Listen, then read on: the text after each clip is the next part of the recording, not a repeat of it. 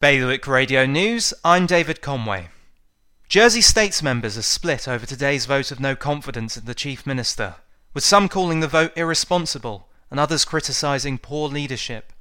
Senator Christina Moore made the push for the vote following a row over Government CEO Charlie Parker's second £50,000 job.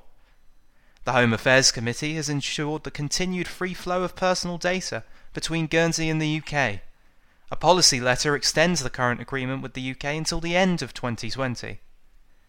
A man who spat on the arm of a police officer in Jersey has had his attempt to overturn his prison sentence rejected. The Royal Court said Amos Udden had very little mitigation and that the judgment had been thorough and balanced. Guernsey's former Lowlands Co-op showroom will be converted into a storage facility. In their approval statement, planning said the building is no longer required for retail purposes. More on those stories at bailiwickexpress.com. Today's weather, cloudy with showers, top temperature 14. Bailiwick Radio News, sponsored by HR Now. HR Now is Jersey's leading provider of outsourced HR services. It's their guiding principle to deliver HR solutions that are fully compliant, creative and commercially focused. HR Now, your one-stop shop for anything HR related. See hrnow.je.